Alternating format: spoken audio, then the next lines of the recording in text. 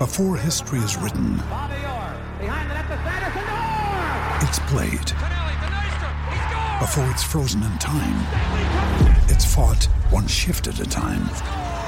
Before it's etched in silver, it's carved in ice.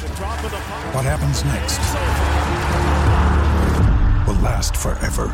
The Stanley Cup Final on ABC and ESPN Plus begins Saturday.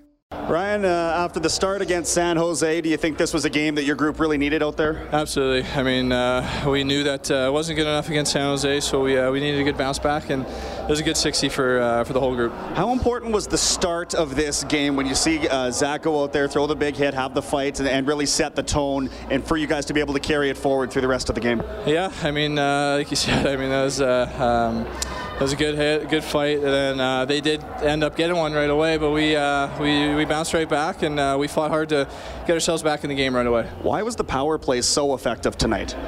You know, that's a good question. I mean, we were feeling good. I mean, obviously, we were moving it around really quick. I think that might be a big part of it. Just tape-to-tape passes, but really quick, really crispy, and it just makes it hard for the penalty kill to do anything out there. And how do you guys carry this kind of momentum forward into Saturday afternoon? Yeah, I mean, it's a good game tonight. We got to find a way to keep that momentum going, and another big one at home, and then we're back on the road. So obviously, every time we get a chance to set ourselves up at home, we want to do so and make this a tough building to come and play in. Ryan, thank you. Thanks. Guys?